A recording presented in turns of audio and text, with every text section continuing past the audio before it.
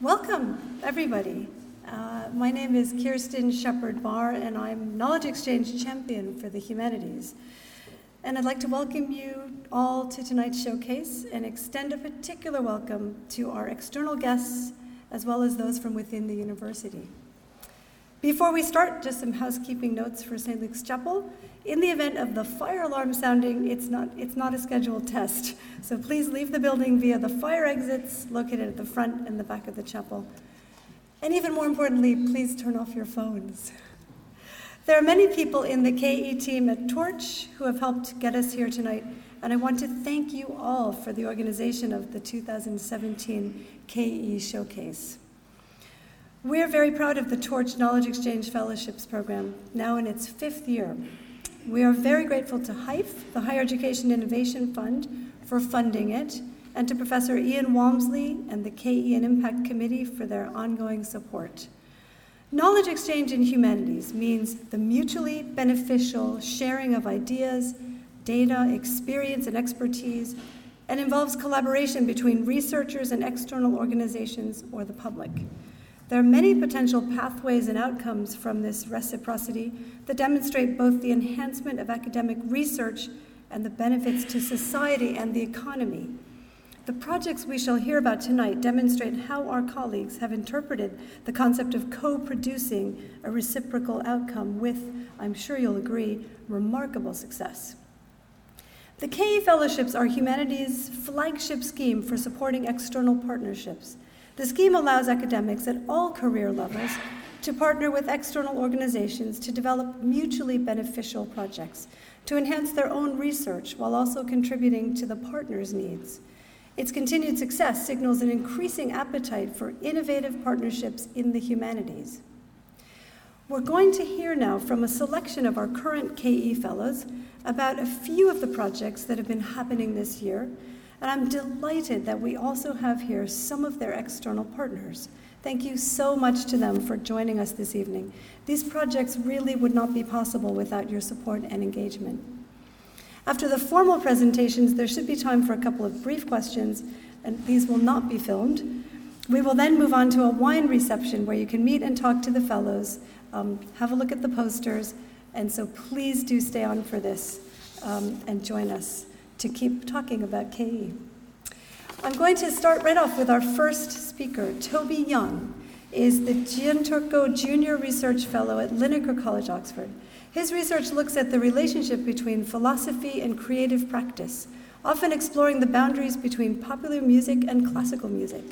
As a composer and songwriter, he's written music for a wide range of musicians, including the London Symphony Orchestra, Duran Duran, Chase and Status, Jacob Beggs, and the Rolling Stones. His project partner is Claire McCollin from McCollin Arts.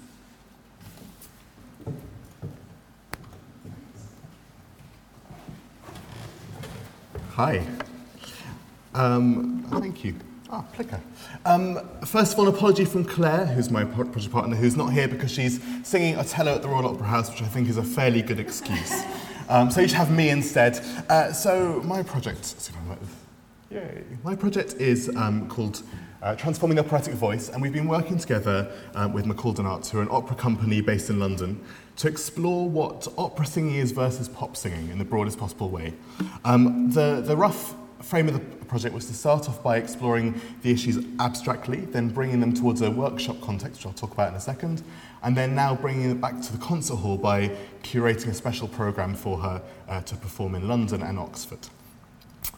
We start off with our literature review questioning what is operatic singing. We sort of all know what it is colloquially, but actually what really is it? What makes an operatic voice as opposed to a classical voice in a concert hall as opposed to a pop voice? And we found that actually there are quite a few things that are quite questionable about the different vocal techniques. So we decided to do a broader literature review than we first planned, and we decided to make it into a radio show so we could play lots of examples. the first thing we did is we went through a lot of X Factor recordings to try and see what happened. And actually, it's very interesting because seeing things like X Factor, which have mostly untrained voices, you can quite quickly work out what people are mimicking and therefore what elements they're taking away from the professional recordings. So we then went back to professional recordings and kind of tried to match those up. And we saw a lot of strange things. The thing that was very interesting was that our first assumption about opera singing was that it has vibrato, and that's the main thing. You have the singer in the middle of the stage with a massive vibrato. You can't hear any of the words, and that is an operatic voice. And of course, that's not at all what it's all about. If you listen to many pop singers, there's plenty of vibrato as well. So we sort of made a list of things we thought might be issues, questioned them in the broadest context, and then brought them towards a workshop situation. There's a picture in our music faculty of us having amazing fun, as you can see. In the workshop, we worked with Claire, who's in the middle at the back, who's an opera singer, and then Heather Cancross on the left, who was trained classically but then worked in pop music for a long time. She has a garage hit to her name, as well as jazz music as part of the Swingle Singers in London. So she has a very broad approach to music, and we basically just sat around singing for an afternoon. We sort of talked about the different things that maybe they were thinking about, different things we could hear, the different ways that they were approaching music, and trying to piece together some of these two very different styles. Now, before this workshop, I was going to play some examples, but I've been coerced into doing a little bit of singing for you. I'm not really a singer. I was a chorus scholar many years ago, but in true KE style, my project partner has given me a lesson to try and make this a little more bearable for you. So, if I start off with my interpretation of an opera voice, sing something like, Ave Maria, gratia plena, etc. Something like that. That is what we think of as opera. Oh, thanks. You thought this was a professional afternoon of presentations, but no.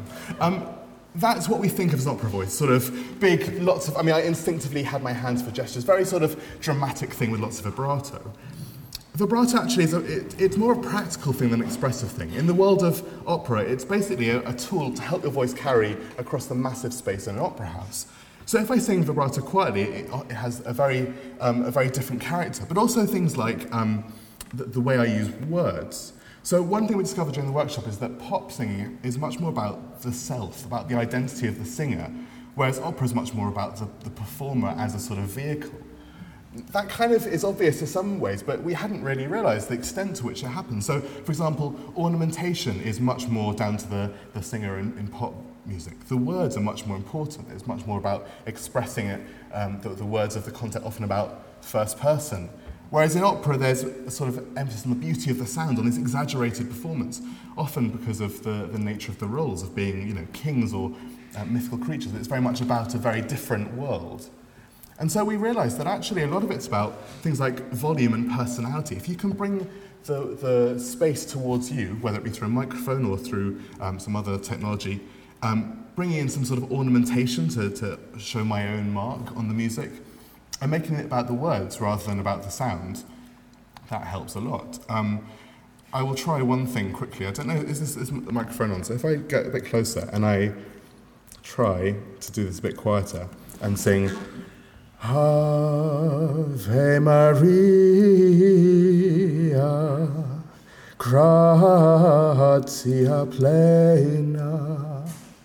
It's a bit piss-takey, but it does have slightly more pop quality, doesn't it? You can hear the pop element in it. And all I've done is I've made it quieter, I've put some ornamentation in, I've made the words more focused, and tried to keep it about my identity. I even close my eyes, you can see me sort of trying to get into it. So things like that, we realise are a massively important thing. So we were trying to explore those in the programme that I'm creating for Claire. What's also interesting is, in the workshop we realised that because this is all about the person, about the singer, the idea of a kind of KE project has been really questioned by what we're doing. We've had to work with something quite fundamental to people and change it. So through this process, as well as making the sounds very different, we've had to engage with a physical technique to be able to convert their singing from one thing to another. And that's been a very interesting project for us. How do we, especially me as a researcher, how do I engage with the terminology, the sort of personal quality of their singing? And that's something we want to explore in a bit more detail. So we're actually putting in an AHRC bid at the moment to try and build a bigger project around the kind of the way it's so personal. The other thing that we discovered during this project is that actually social context is very important. I sung you something that's sort of operatic in style, in context. And that obviously has a great deal to play with it. I don't mean to assume anything, but you all strike me as a karaoke-loving audience. So if we think about karaoke bars, I wouldn't really go and sing Schubert's Ave Maria. So thinking then about how we can push this further using different social contexts and maybe reaching different audiences, that's our next step. But for now, I hope that's given you a little flavour of the work we've been doing, and I look forward to some questions later. Thank you very much.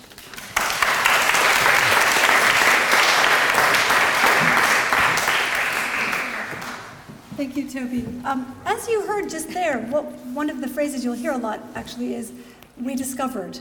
And it's a really lovely thing that happens in the KE Fellowships, is that you go out there to work with a partner and then you both make discoveries that you hadn't anticipated and weren't necessarily even written into your application. I'm going to introduce next, with great delight, my colleague Kate McLaughlin, who is a professor of English literature and Robert Wills Fellow and Tutor in English at Harris Manchester College. Her publications include Authoring War, the literary representation of war from the Iliad to Iraq, and as editor, the Cambridge Companion to War Writing. Kate's collaborating partner organization is the Oxford Quakers, located at St. Giles. Kate. Thank you.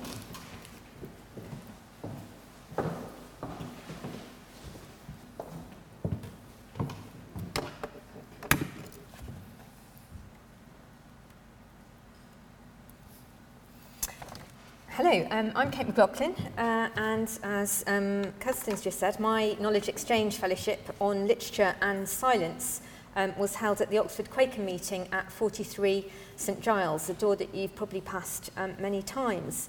Apologies also from my key liaison person at the Quaker meeting, Chris White. He's not singing at the Royal Opera House, he's lecturing in Crete, which is almost as good. So I'm at the very early stages of what I hope will eventually be large-scale research into literature and silence. Such early stages, in fact, that I haven't actually finished the thing that I'm working on at the moment. So I'm very much in the mode of casting my net as widely as I can. I don't yet know what form of output my ultimate research will take. I don't even know what literary periods I'm going to be concentrating on, what literary genres, even what nationalities of literature. So I'm at the moment very much open to everything. So being in that mode meant that I wanted to proceed with some caution. I wanted the fellowship to be small scale and low key. And the brilliant thing is that that was eminently possible. So all I applied for was an 8-hour teaching buyout, which released me from teaching half a paper to my Harris Manchester undergraduates, and that made all the difference. So my fellowship with the Oxford Quakers, it's over now. It lasted 8 weeks from January to March this year. I attended 8 Quaker meetings, which are held in silence, unless someone is moved to speak. And if somebody speaks, that's called ministry. So I went to meetings at all the different times. They have them Sunday mornings early, on Tuesdays and Thursdays, middle of the day on Wednesdays. So I could meet as many different congregations as possible. And in return, in exchange, I put on 4 workshops exploring poetry about silence from the 17th century to the present. I say about silence because sometimes the poetry actually evokes or creates the silence rather than strictly being about it. So, for example, we looked at poems by William Shakespeare, Thomas Traherne, Alexander Pope, Christopher Smart, Mary Molyneux, who's a very interesting early Quaker woman poet, Alfred Lord Tennyson, Dante Gabriel Rossetti, Emily Bronte, Langston Hughes, T.S. Eliot, and E.E. Cummings, amongst many more, not so well known. And we explored a wide range of feelings, from that feeling of being struck dumb with love, so in love that you can't get the words out, to being speechless with awe in a religious context, to being beyond words in religious ecstasy, to being speechless with grief. We talked about the difference between wise reticence and foolish cant and chatter, and those awkward moments when somebody ought to say something, but nobody does. And we thought about silence in sacred spaces and the silence of nature. And my favourite poem turned out to be a 19th century poem, which I didn't know before, about the special silence of the Australian forest. Only it turned out, apparently, that for people who've been there, I haven't been there, that the Australian forest isn't very silent at all. But it can seem silent, which is itself interesting. And I also went to the breakfast and the coffees and the lunches after the meetings, which depend on what time they're held, and chatted informally with people about their spiritual practice and what they think happens during the Quaker meetings of silence. And I'd say to anyone, I'm not sure this kind of constituency is here, but people considering a knowledge exchange fellowship with a religious group, rather than actually asking people about their spiritual practice, I think it is easier if you do the washing up with them, because they're much more forthcoming, I think, in those circumstances. So what I hoped to gain, really, was just quite modest, the beginnings of an understanding of what silence means to people for whom it's a very large part of their spiritual lives. And in return, I hope to give them an opportunity to reflect on their spiritual practice through a different medium, that is literature. And this is what happened, pretty much. So for me, putting on the workshops, having to find the poems that we were going to talk about each week, opened up an incredibly rich seam of poetry about silence and evoking silence that I hadn't even begun to imagine existed. So I've now submitted a proposal for an anthology of silence to Yale University Press. An editor there is interested and is taking it to her editorial board, and it's going to go to readers. So if that happens, that would be incredibly exciting, because I could then build directly on the poems we looked at in the KE Fellowship. And for the participants in the workshop, it seems to have been an enjoyable experience, an interesting experience, and an opportunity to look at their spiritual practice from a different angle. The last 2 points on the slide are some nice things they said to me in the feedback. Thank you very much.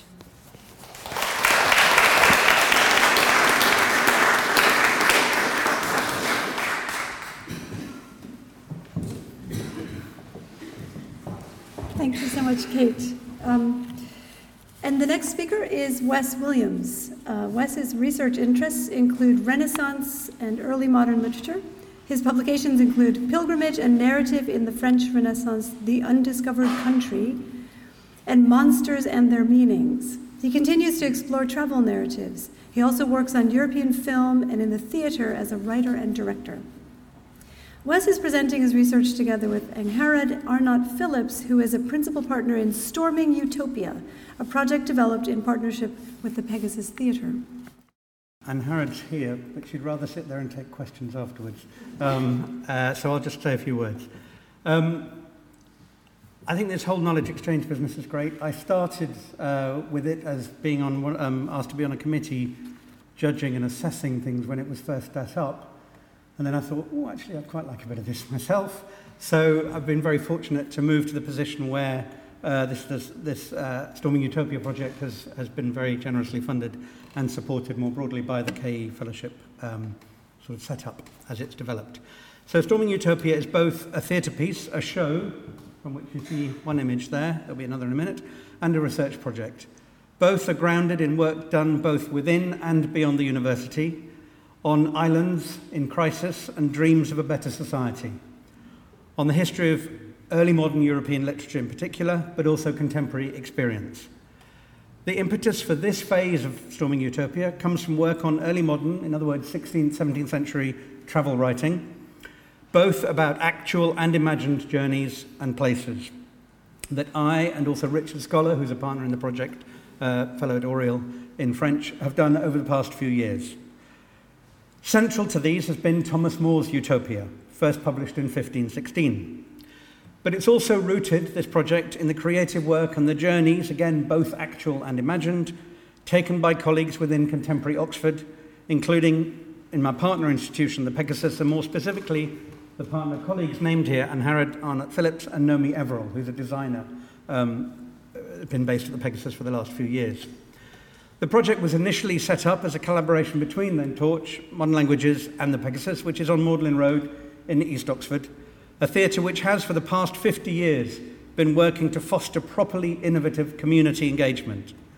And arising out of earlier work that I'd done at the Pegasus, Storming Utopia involves people of all generations and from different parts of the city in an attempt to engage in discussion, argument, and also creative expression about the ancient meanings and contemporary significance of utopia and a range of other early modern texts. In particular, and this is the storming bit, The Tempest, Shakespeare's Tempest, but also Montaigne's essay on cannibals, from which Shakespeare takes many themes in The Tempest, including, of course, his figure Caliban, which is a scrambled anagram of cannibal.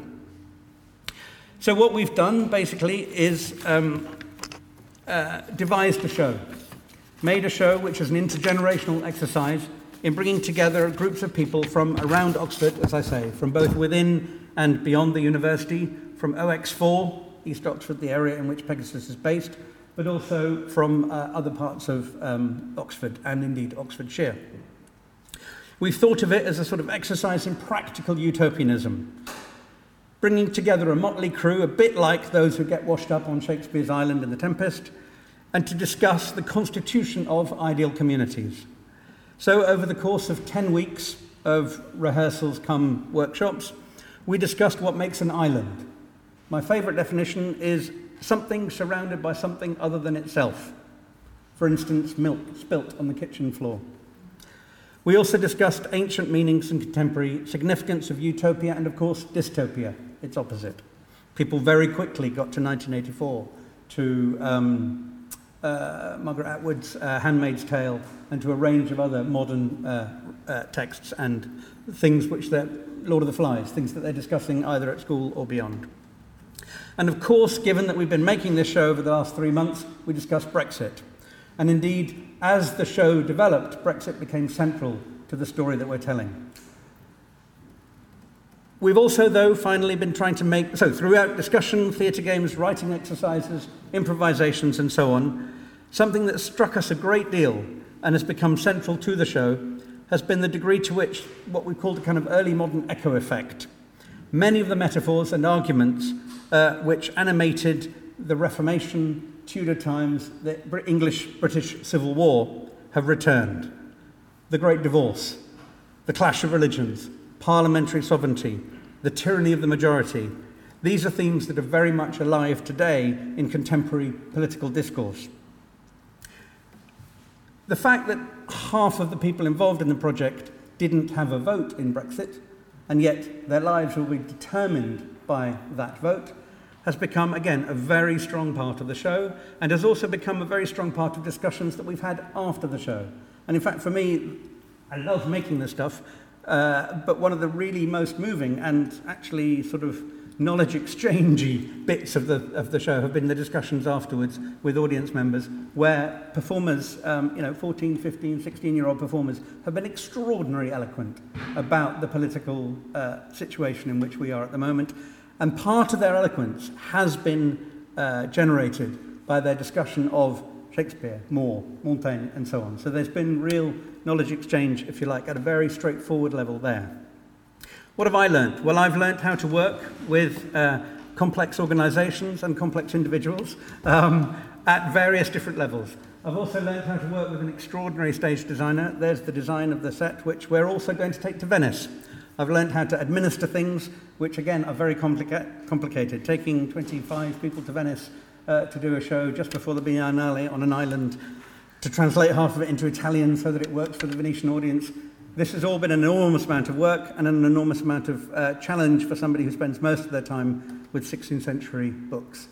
But it's also been a great joy. And again, like you were saying, if you really want to do knowledge exchange, do the washing up, move things around on set, get involved in learning about the real practicalities of work outside the library. And also, finally, bring people into the library.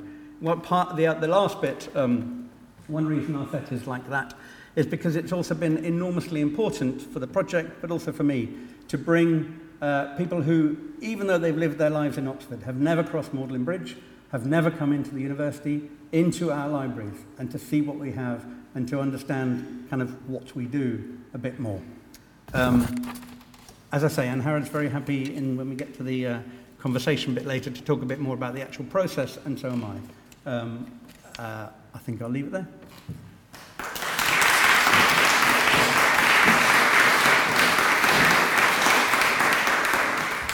Thank you so much, Wes. And our next speaker is Sophie Ratcliffe, who is a fellow and tutor in English at Lady Margaret Hall and an associate professor in 19th century literature.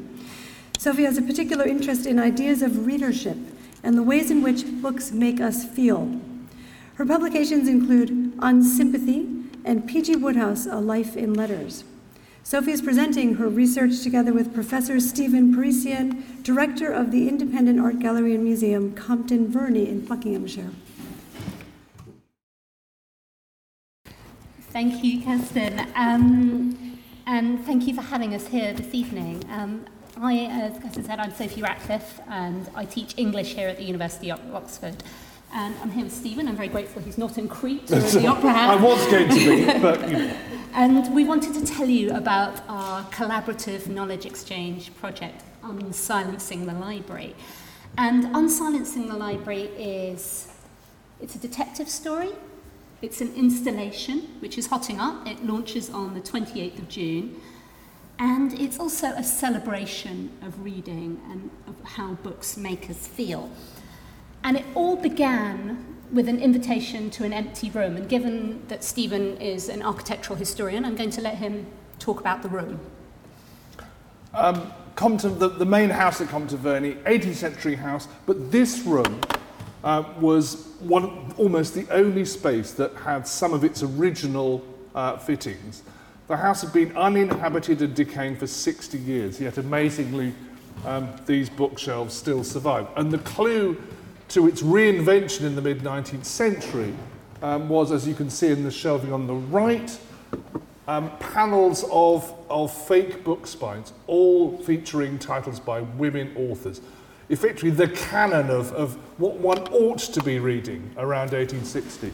This morning room on the southeast side of the house was fitted up by the wife of the 17th Lord Willoughby de Brooke, the family that lived in the house until they moved out in 1921, taking everything, including the original books, with them. She was a great champion of women's reading, of women's education, and ultimately women's suffrage. A great figure in South Warwickshire in terms of really taking the idea of the country house as patron in a completely different direction. Initially, we approached, and here she is on the left, there's the only image we have of her, sadly, after her husband's death. He wasn't expecting to inherit. He was it was a bit like Kind Hearts and Coronets. Virtually all the family dropped dead, and then he was a vicar who wasn't expected to inherit. He spent most of his time building a half-size frigate on the lake, while she was a marvellous local patron. Thereafter, after her husband's death, she founded schools, temperance societies, and lots more of the apparatus that help bring new audiences, and particularly women, to reading. So initially, we approached, I wanted to talk to the English faculty really just about, look, there's two missing bookplate panels there. What are we missing? Suggest the titles. But I was delighted when Sophie came up with a marvellous idea to do what we both want to do, and I think this is perhaps at the heart of the Knowledge Exchange partnership, is to bring new audiences in, both for Oxford and for us, to attract new people into reading, into museums, into culture. So this will be an enormous benefit, I hope, for both of us. But Sophie will now explain. So when Stephen invited me into this room and he said, so can you help us? What should have been on these panels? What should we do with these books? But also he said, and what can we do with this room? What can we do with it to bring it to life? So I was asked kind of, can I help to find the story behind the books and to give the room a story? Now, if we start with the dummy books, if you read George Eliot or Trollope, imitation books in a room are usually a sign that a character's a bit of an airhead. They're a bit vulgar. But what's extraordinary about these books is if you look at the spines, all the authors on the spines are women. So these books are more weighty than they seem. There's a story behind these books. There's Frankenstein, There's Mary Somerville, the science writer. There's Sappho. So someone was trying to make a statement that maybe women and walls aren't just decorative. They were trying to say something with books. And so, and as Stephen said, our research suggests that this was Georgiana, Lady Willoughby de Brooke, and she was a bit of a sort of a Bathsheba Everdeen, but things went better for her. She was also a prize sheep breeder and exhibitor and did all these things in terms of readership in the community. But the problem remained these empty panels, and here the Knowledge Exchange Fellowship allowed us to draw on two excellent, brilliant postdoctoral research assistants, Kerry Hunter and Ellie Liebeck, and they've been looking into the story of thinking what else would have been on these shelves. They went into the Shakespeare Birthplace Trust, went into the catalogues of Compton Verney's library and found other women authors that were in the library at the time. And so they have suggested what else should have been on the shelves. And an amazing bookbinder has created these beautiful tooled spines, so the shelves won't be empty anymore. But what of the other 6 shelves? The problem remained, how are we going to curate those? And this isn't really a problem, it was an opportunity, I thought. The theory is that Georgiana was trying to make a statement with her books. She was trying to make books say something, make books be noisy, say something about books and women. So we asked other individuals and organisations what they might like to say with books. We wanted to go and find people who perhaps didn't get to say much or whose voices weren't being heard enough. And we also wanted to hear about some ideas that need to be talked about more. So we asked a diverse selection of guest curators, and these are going to change every year. And we asked them each to take a shelf. In terms of ideas that need to be heard, this year we've asked Emma Watson. Emma Watson, and she's agreed to share her books on her shared shelf. She has a feminist book reading club, so her books are going on one shelf. There'll be bookmarks in each of the books on the shelves, and also web resources, so you can go into the room and tap, why does Emma Watson like this book? We've asked Alice Fowler, who writes for The Guardian about the environment, and she's chosen a beautiful selection of books about gender and about the environment. We've asked Reel at the charity about mental health and reading. And we've asked Margot Jefferson, whose wonderful memoir, Negroland, has been winning prizes this year, and she's given us an amazing selection of books about race. In terms of people, we've gone to the local school at Kyneton that Georgiana was a patron of, and we've got some teenagers from there recommending books that matter to them. And for me, perhaps the most moving part of the knowledge exchange, it's all been so much fun, the most extraordinary, possibly the most extraordinary moment of my academic life was to go into a prison, which I'd never been into a prison before, and to go into the library. There's an amazing charity called Prison Reading Groups, and they hold reading groups all over the UK. And they've helped us to ask men and women in prisons what they read and what books mean to them. And so we've received about 100 nominations from men and women in prisons about the books that matter to them, and those 2 are going on the shelves. And it was extraordinary. I'm very interested in how books make us feel. It's very interesting going into a prison and the different quality walking through the corridors when you went into the library and how different that felt. As you can see, it's quite a tentacular project. It's quite elaborate. It's very, very exciting. It's been a huge privilege to be involved with it. And I think that's just what has meant the most to me, is about all the amazing people I've met and the way, all the directions it's going in. And it's been wonderful for us, again, guaranteeing new audiences, taking us in different ways, helping to broker partnerships, not just for us, but also for Oxford. One thing that's instantly come out of this is a visit by pupils from Kyneton School, which is a big area of rural deprivation. A number of the students that the headmistress has selected are not people who sit in the library, who read books, but they are coming to visit Lady Margaret Hall. So already, to see that now Oxford is not a scary, forbidding place. So brokering these other partnerships just helps us get forward, and really helps us appeal to all sorts of communities, who otherwise wouldn't, a bit like we were saying with Oxford before, wouldn't darken our doors. So it's been wonderful for us, and will continue to be as the years develop. Thank you.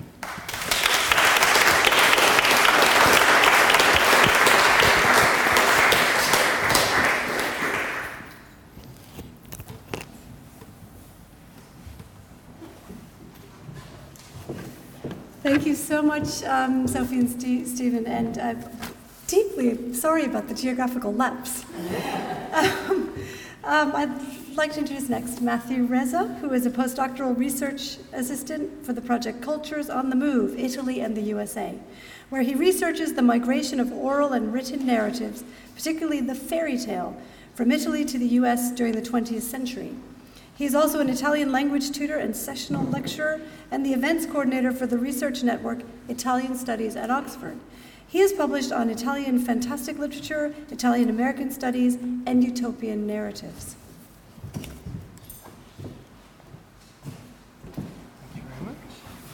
Thanks so much, Kirsten. Well, the first thing I should like to say is this project is not in fact a full Key Fellowship project. This is merely a pilot project, so I'm very grateful to be able to present this, also to see what kind of feedback I get from this afternoon for what I'm doing. So the project is a project which involves me talking to the Italian community in Britain and in short to see what kind of stories there may be.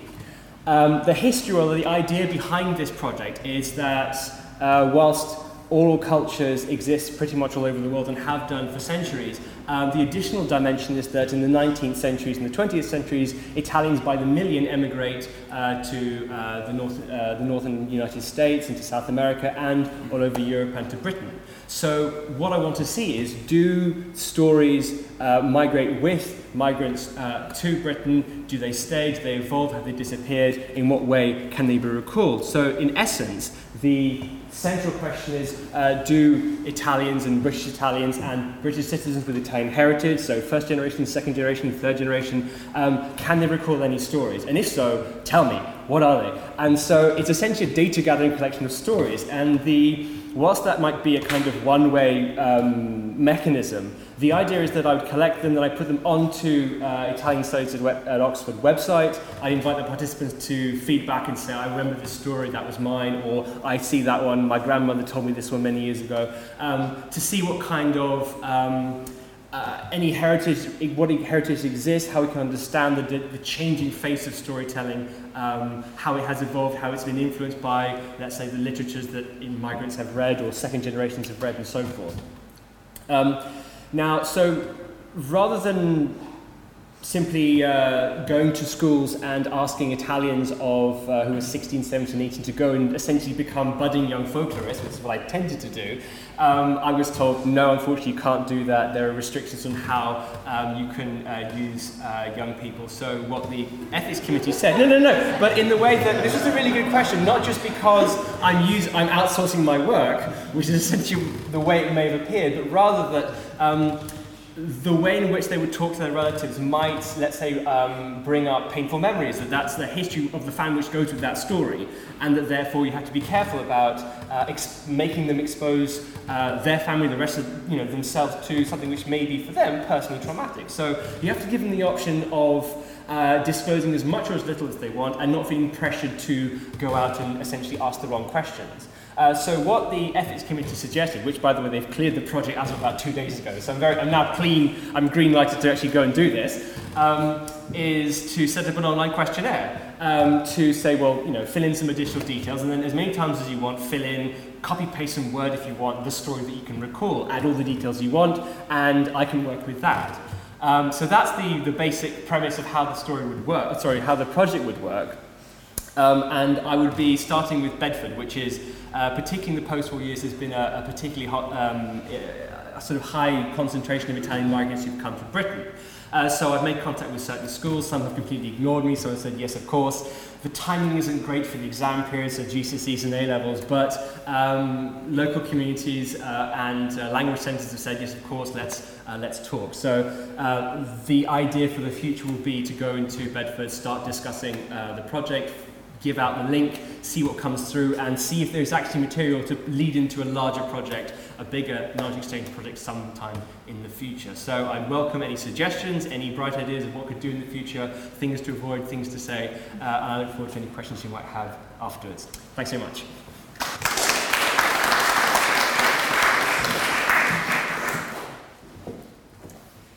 Thanks so much, Matt. And I'm delighted to introduce next Armand Dancourt, who is an Associate Professor of Classics and Fellow of Jesus College, Oxford. In 2011, he published a monograph on The Greeks and the New, Novelty in Ancient Greek Imagination and Experience with Cambridge University Press. And his main research area since then has been ancient Greek music. Formerly a professional cellist, he has written numerous articles about the interface of classical scholarship with ancient music and its practical realities, and is currently writing a book on the subject. His professional collaboration with scholars and musicians from across the world led to a concert in the British Museum in July 2016 of the first research-led performance of items of ancient Greek music using ancient scores and replica instruments. Armand's collaborating partners are the Gardenica Theatre of Lublin in Poland and the Choir of Caius College, Cambridge. Thank you very much. So this is something of a gift for knowledge exchange, really, an archaeological detective story to recreate the music of an ancient Greek chorus. Now, if you ask people, what do we know about ancient Greek music? Very, very knowledgeable people will tell you that we know nothing. It's not the case. One of the things that I've been working on are the documents of ancient Greek music, of which there are a few dozen with notation. But they've been presented in an extremely technical way.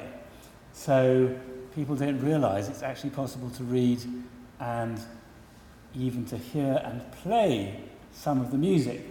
And most of it goes back to the 2nd century AD. There's one large inscription in Delphi from the 1st century BC. But, of course, what people want to know is what about the choruses of the 5th century BC, where from all the early poetry we read in Greek, from Homer all the way through to Euripides, so from roughly 750 to 400 BC, all that poetry, Homer, Sappho, Pindar, was sung to music.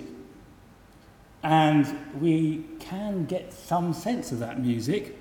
What I decided to do was to throw a little bombshell into the professional academic community and recreate something from a papyrus which is in Vienna, 2 inches square, which has what we would call a few bars of the music of a chorus of Euripides from 408 BC. So there it is on the top left. And on the right we have a transcription of the words and the music. The little notes with arrows up are quarter tones. And if you just sing what's there, you get a very gappy and rather difficult piece of music. Now, textual criticism for the classics has always been about filling in the gaps of the words. So I thought it was time someone tried to fill in the gaps in the music. In fact, there's a lot of information about the scale systems. We know what mode this was in, we know what notes would have been used, and I started to work at the various principles. So this is the knowledge bit of the knowledge exchange. Here's going to be a bit of knowledge using roughly a dozen different principles to help to recompose this fragment and then go on and recompose the whole chorus. So here we have what I came up with. The bits in the red lined boxes are what we can get straight off the papyrus, and the rest of it is my own reconstruction. To show you one of the principles, if one looks at this box here, we have a word in Greek which means I beseech, katiketeomai, and we have the opening of that word going up. Da, da, da, da, da, da, da, da. And luckily we've got the end of that word here on a different register. Da, da, da. So, 2 registers, which is how they compose. They tended to compose in clusters. We can therefore work out that would have probably been da da da da da da da da da da, and so on. So various principles that we find that we can use to reconstruct the sound. Now, what about the pitch? What about the instrumentation?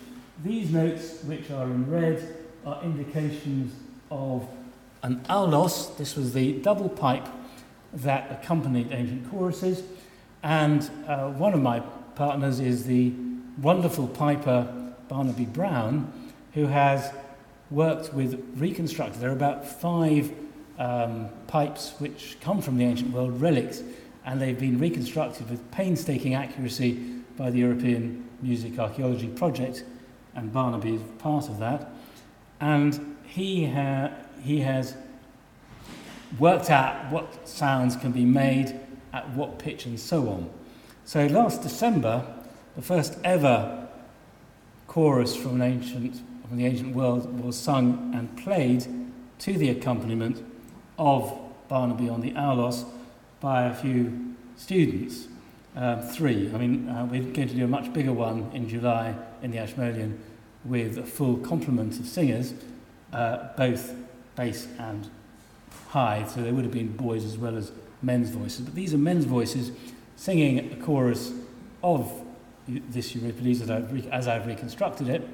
And one of the things we're told by an ancient commentator was, at one stage, for effect, they stopped singing and just declaimed some words. And the knowledge exchange that comes out of hearing this is extraordinary, because I've just come from Poland, actually, where for the last 5 days the guys in each theatre have been working with this score. And they had come up with the idea on their own that you'd have a more dramatic effect if some bits were spoken. And so it was really interesting to be able to confirm that that's what we're actually told. So let's hear this if we can.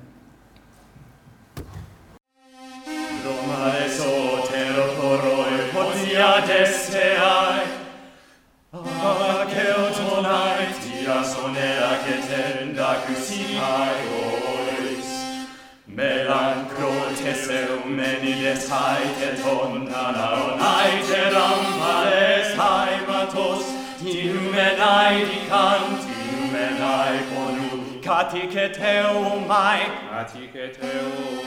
Tonagamemnon sono leasate clates kai usas maniados, poitaleu heumocton. Horeum notala sorecte seres.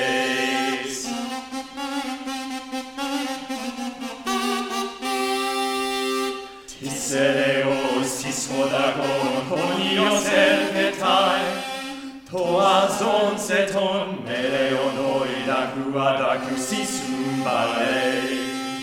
Codeon dises omonalastoron materos haimasas osana bacerwe catolopiron mai omega solvos monimos embrotois anadelaivos vos isacatutuas tinaxas daimon catecusen denon ponon os ponula proes soletriois in encumasi.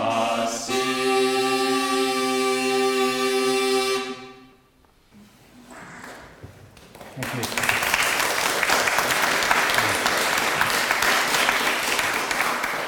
I'll be happy to take questions afterwards, but I should have given you the context of that. The Orestes of Euripides is when Orestes, having killed his mother, Clytemnestra, is haunted by her furies.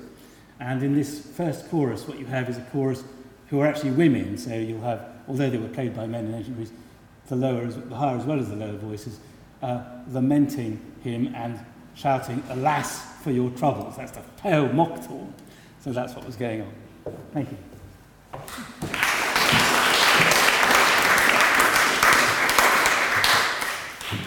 That's absolutely revelatory. Thank you.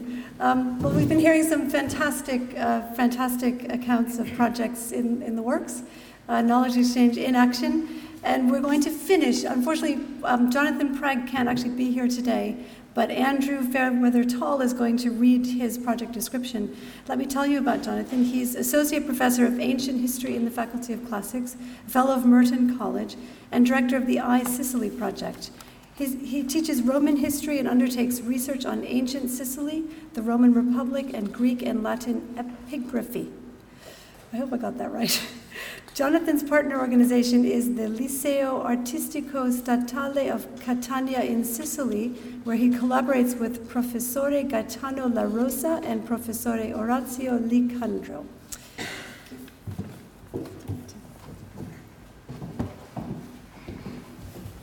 Thank you, and please, I'm reading this, no laughter at my Italian pronunciation while we're doing this. So I thought I'd just say a little bit about Jonathan's iSicily, which is the overarching project. It's a heritage project to develop digital tools for research on the languages and history and culture of ancient Sicily and the ancient Mediterranean. Of course, as you'll all know, Oxford's record in developing digital humanities research is second to none. But it's not, however, digitisation per se that enhances the research he wants to undertake. Rather, it is the way in which digital tools enable the engagement of multiple local stakeholders. Above all, with the museums and the communities which he hopes will curate the materials. So the greatest challenge for the long-term success of the iSicily project is, and therefore his research, is the level of local collaboration and participation required.